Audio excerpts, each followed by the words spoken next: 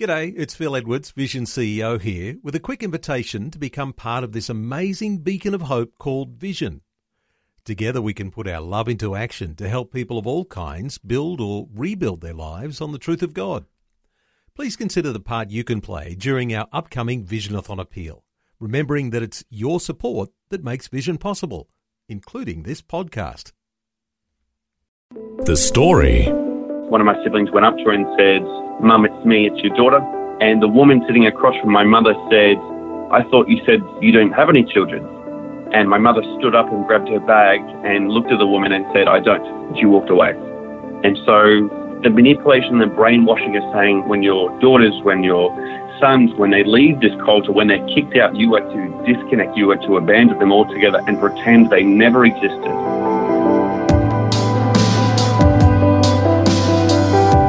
G'day, I'm Jimmy Colfax. Welcome to The Story. Well, I'm sad to say that our guest today was raised in a secretive, highly abusive cult. Alex Davies' childhood sufferings then spilled into a troubled adolescence and a deeply disturbed adulthood. The result was he hated God. In his anger, he became a bully, a petty thief, and, but for the grace of God, a murderer. However, these days, Alex is a passionate, God-loving Christian, and his book is entitled Hating God, Loving God: How a Young Man Born into Suffering and Driven to Despair Found Jesus Christ. Today, we'll find out how his life turned around as he has a chat with Shelley Scowen. Alex, thanks for joining us on The Story today. No worries at all. Thanks very much. Well, as mentioned, you were raised in a cult. What was that like? Can you describe what it was like for us? Yes, that's a good question. And to be honest, that's one of my most asked questions at the moment, especially after the release of my autobiography. Very hard to, explain, as it was very much about torturing children on a mental, emotional and physical level, and also manipulating the parents and the adults to convince intellectual people within the community to believe, really to say that this nonsense about that the cult leader was God's last living apostle and that his church was the one true church, and, there was no followers of God, there was only followers of himself. And it was quite unique. Looking back, it was just very much just about control and about greed, about how do I make sure that none of my followers leave this cult and at the same time make as much money as I can. And really, it's just about making sure each generation grows stronger in the cult. So when this particular pastor of this cult brainwashed and manipulated these parents and these adults to convince them and use their desperation as a weapon, he then condoned and he enforced the torture of children, but made it in a way and used a twisted biblical scripture to really twist his way into say, yes, you should torture your children, and we'll do it for you as well. Our elders of the church will get random men in the church to beat and to bash, and there were even cases of rape, and really bully, belittle, and really beat your children to a pulp, and you're going to do it as well, and you're going to think that this is the right thing to do because we've brainwashed you to think that way. Wow, that's just awful, isn't it? It is. It absolutely is. But looking from the outside, it's a twisted cult, but really it was just using people's desperation and longing for hope and longing for really purpose. And he sort of saw that as dollar signs and used every method of psychology and even war tactics, breaking someone's mind, body and spirit, and then building them up as anyone they want them to be. So using those war tactics as well as psychology tactics to really make people become a part of his cult. Yeah, it was quite full on. Just a tragic situation, and you were using the word there, brainwashing, a whole lot, and of course, brainwashing the parents. What does that mean then in terms of your own relationship with your parents? You can see that they got brainwashed to think that this was okay to do to you. What is your relationship like with your parents, over the years? That's a good question. Whenever I'm asked that question, people, it's normal to ask, what are your parents like, or what do your parents do? And I sort of have to go into a deep conversation about what my status is with my family.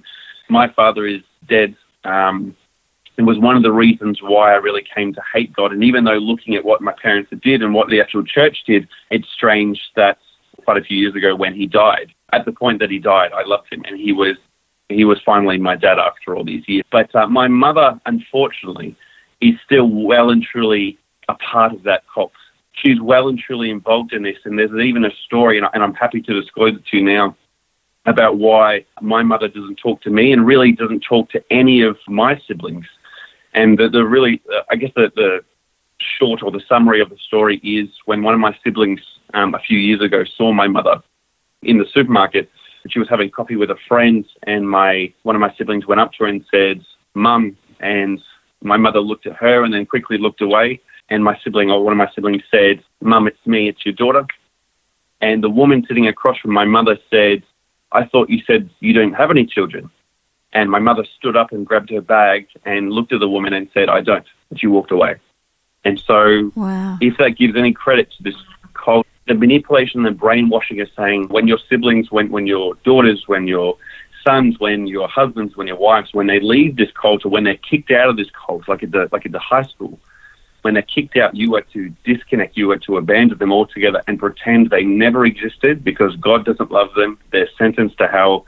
They never existed. The control of the church is so strong that my mother felt it was best in her interest, as well as following the rules of the church, to just pretend she didn't have any children, to ease her own burden, as well as just obey the laws or the rules of the cult. So it's quite disheartening as a son, but I can understand now, looking back all these years, and I do forgive her for what she's done.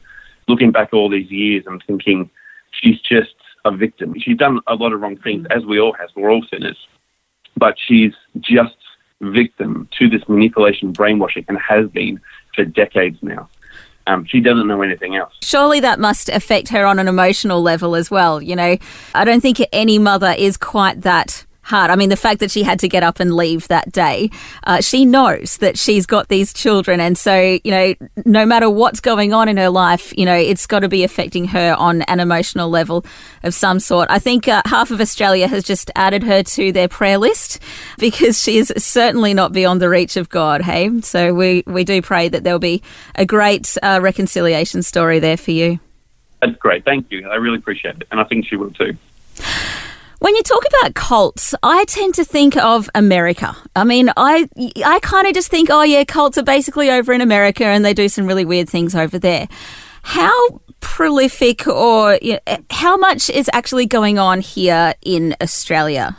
Even when I was writing this book and I had some family and even some colleagues that knew that I was doing it, saying, did you ever spend time in America? Is that where all this happens? And I said, no, this happens an hour away from Melbourne. This happened in the second largest city in Victoria in Australia.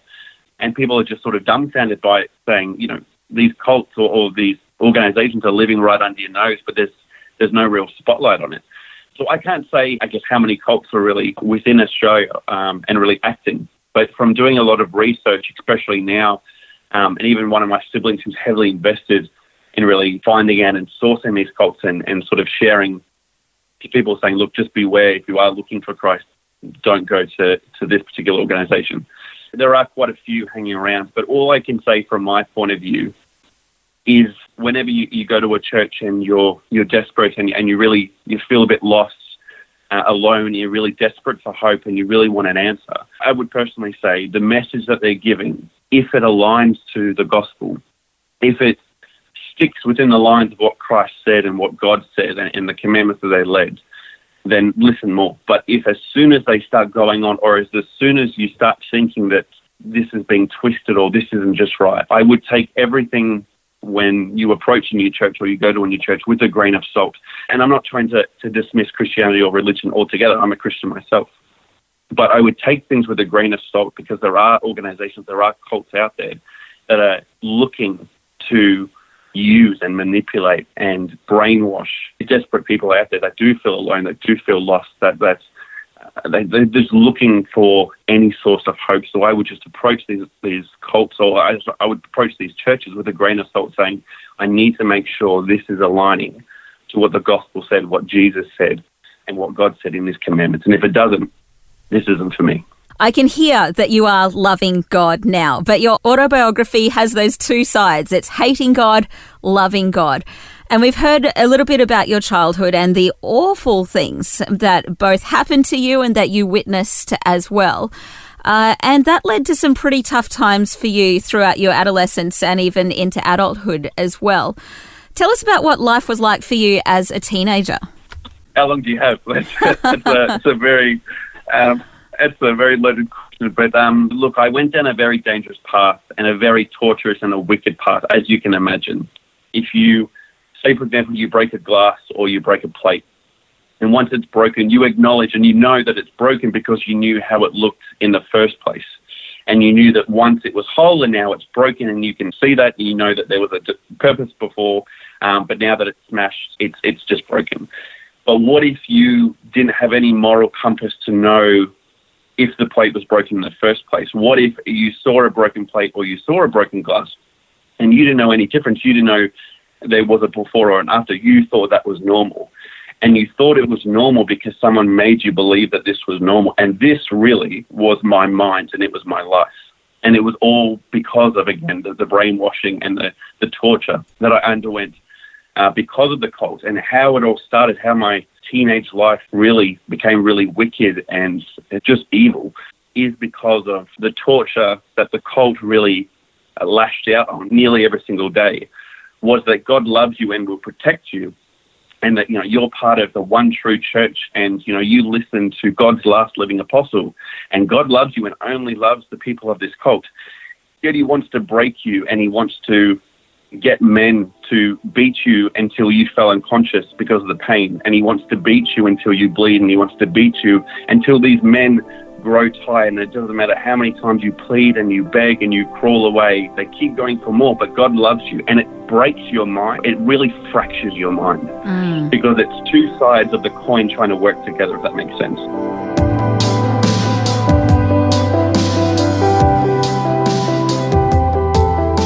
You're listening to The Story.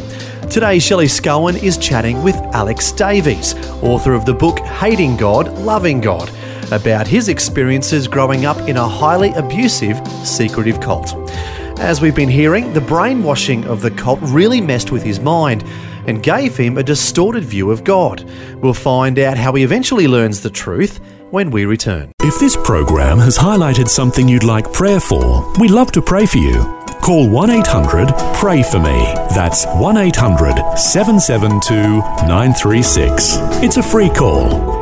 Or text 0401 132 888. Hi, I'm Jimmy Colfax, and this is The Story. We're continuing with Shelley Scowen chatting with Alex Davies, author of the book Hating God, Loving God, which is about his experiences growing up in a highly abusive, secretive cult. As we heard before the break, the brainwashing of the cult really messed with his mind, and this has caused him to have a deep anger towards God. Next, we'll hear how his hatred was impacting his life. The hatred for God that he allowed these things to happen, it was overwhelming. But in my teenage life, especially when I was 15, I not only tried to murder a milk bar manager, who was, again, unsuspected, middle of the night, pitch black, tried to murder him, but also a room full of high school students. It wasn't just I was having a bad day or just felt a bit angry one day, so I'm just going to murder these people. Altogether it was over 20 people. But it was that I hated God so much, and it was that these people seemed happy.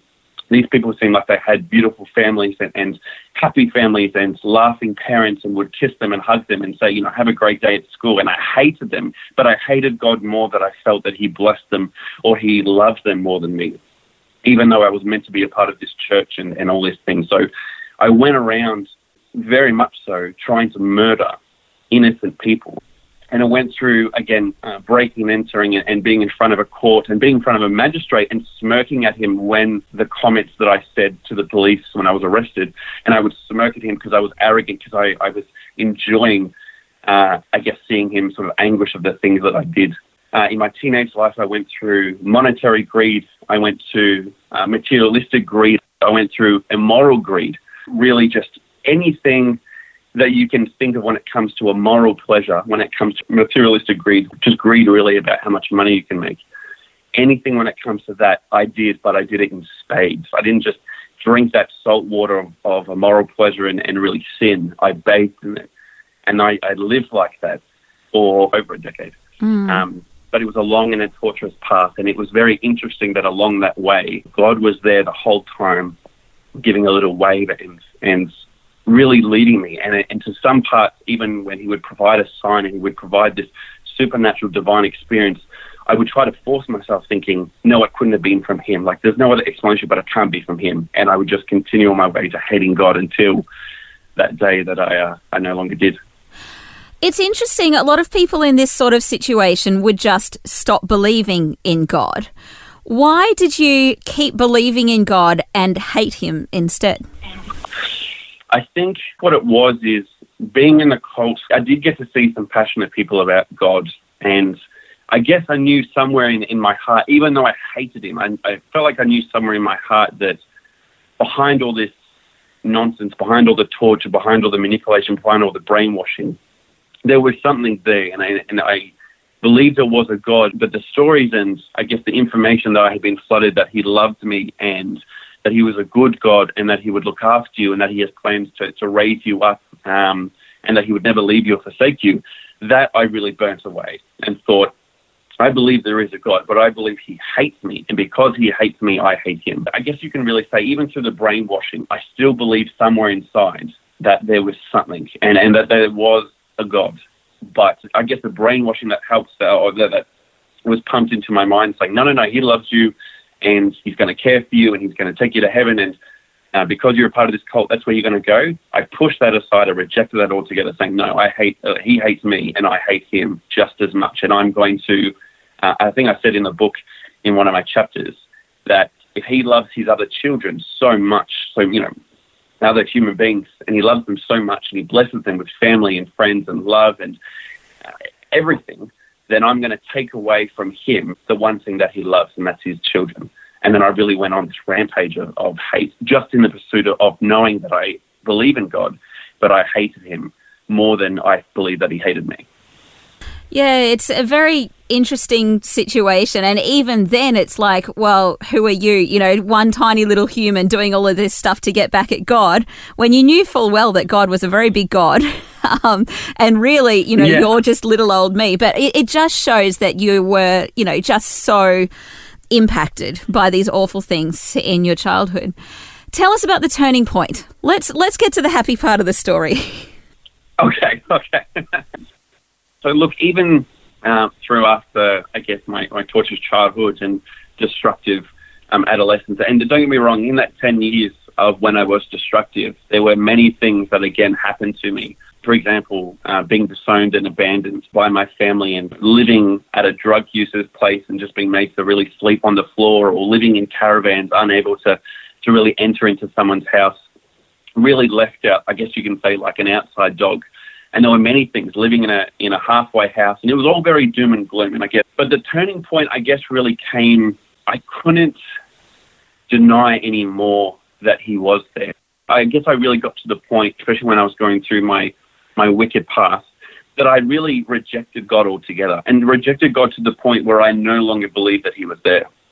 So really just said, there isn't a God. All there is me, and me trying to find an identity and find my happiness. There's no God. Rejected that idea altogether. And that made my path even more wicked. And I really got to the point where one day I wanted to commit suicide. And it stemmed from one day. It wasn't just an idea saying, look, I'm really sad, I'm having a really crappy day. This was the day that I knew not only how I was going to die, but the day that I was going to die. And I remember just before I was going to take my life, I really fell on the shower floor, and I just prayed. I prayed to Christ, and I prayed to God, and I said, look, I don't want to die. If you don't step into my life right now, I'm going to take my life altogether. I need you to take away this feeling of suicide. I need you to come in and I need to take this feeling away. I don't care what you do, just take this suicide, take this away, because I'll do it myself if you don't. And it wasn't a half-hearted prayer. It wasn't skeptical. It wasn't unfaithful. It was completely hopeful and completely, I guess, I would say faithful, even just knowing that there is someone there and there is a Christ there that could help me. And from then on, things started happening where I no longer felt suicidal, and these signs and these inexplainable signs kept on happening. And so I thought instead that he's really taken me from that suicidal point. I said, I need to find out really there's a God. I'm not going to believe, every cat and their dog and they say there is a Christ. I'm not going to believe that. I'm not going to believe it anymore. I need to find out for myself. So for weeks and weeks, even going into the months, I did all the research on God and is there evidence for the existence of God, and not at a personal level, but at a scientific level. So I would listen to philosophers such as Rabbi Zacharias, Abdul Murray, William Lane Craig, and really, PhDs and triple doctorate professors really speak on the evidence of the existence of God and the resurrection of Jesus Christ. And after many, many, many weeks and months, I came to realize intellectually that there was a Christ and that there was a God. But emotionally, when I found God, it was the most, so I'm getting a bit choked up, it was the most sensational day of my life. He transformed my life, and he turned it around, and he did it in such an amazing, divine, euphoric way that I remember I was sitting into a chair next to a pastor, and I just gave my life to Christ. And it was just everything off my chest. And I just said, I ask you to come into my life, and I ask you to transform my life and transform my soul. And even now, I have a beautiful wife.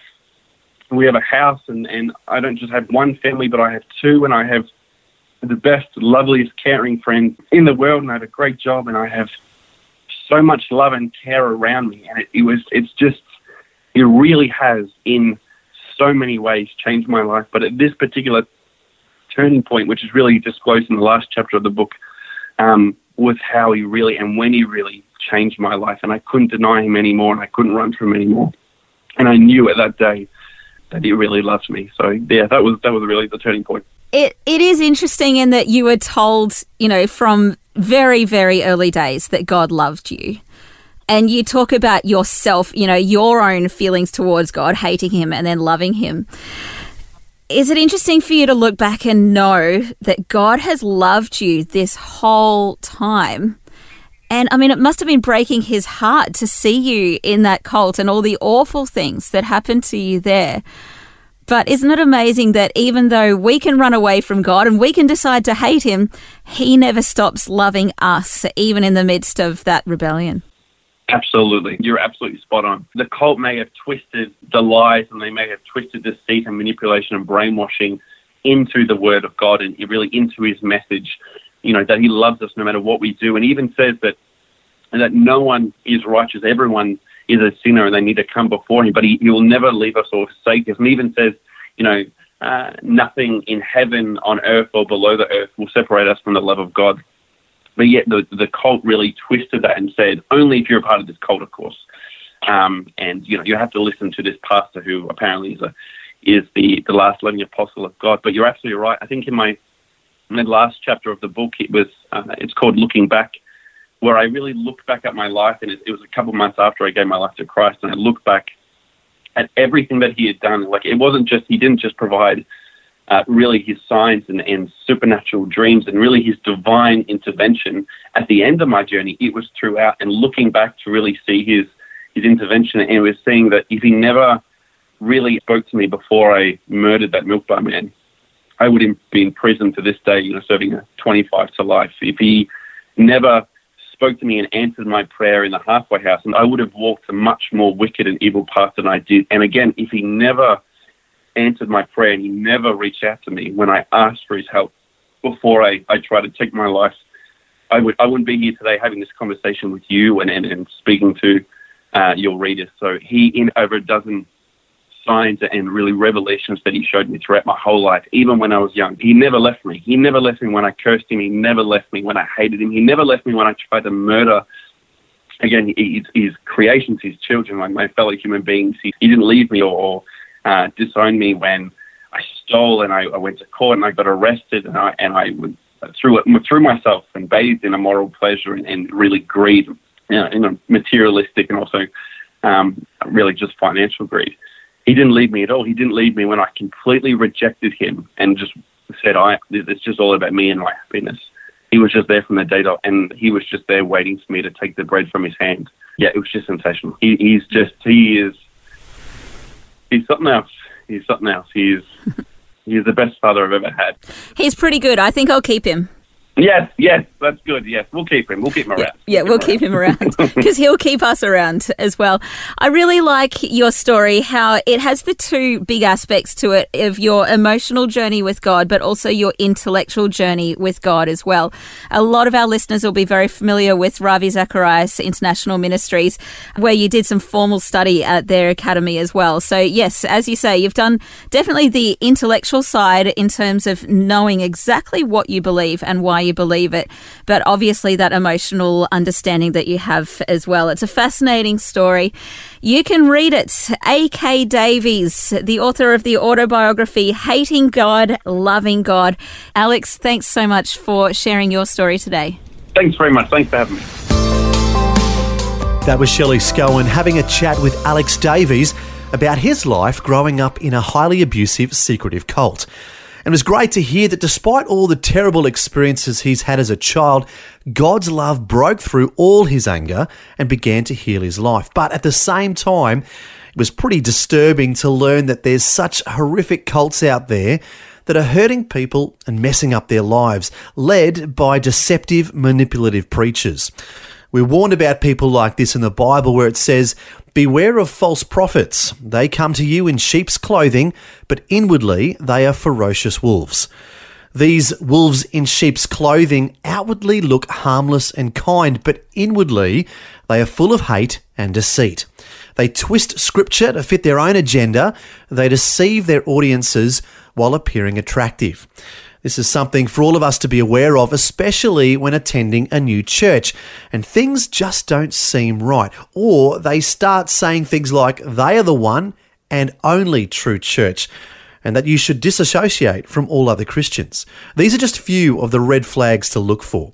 To learn more about Alex Davies' life story and his experiences in a cult, once again, his book is called Hating God, Loving God: How a Young Man Born into Suffering and Driven to Despair Found Jesus Christ. As an author, Alex goes by A.K. Davies, and his website is akdavies.net.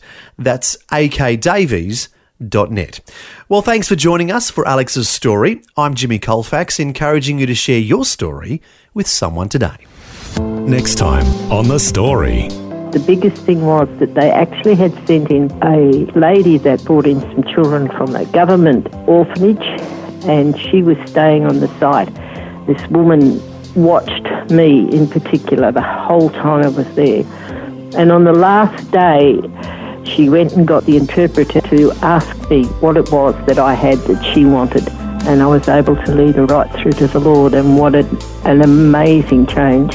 Beverly Clark knew that she always wanted to be a missionary, but it wasn't until her children were grown that she finally went on her first trip overseas. Beverly's life shows that you're never too young or too old for God to use you. And we'll hear her inspiring story next time. The Story. Just another way Vision is connecting faith to life.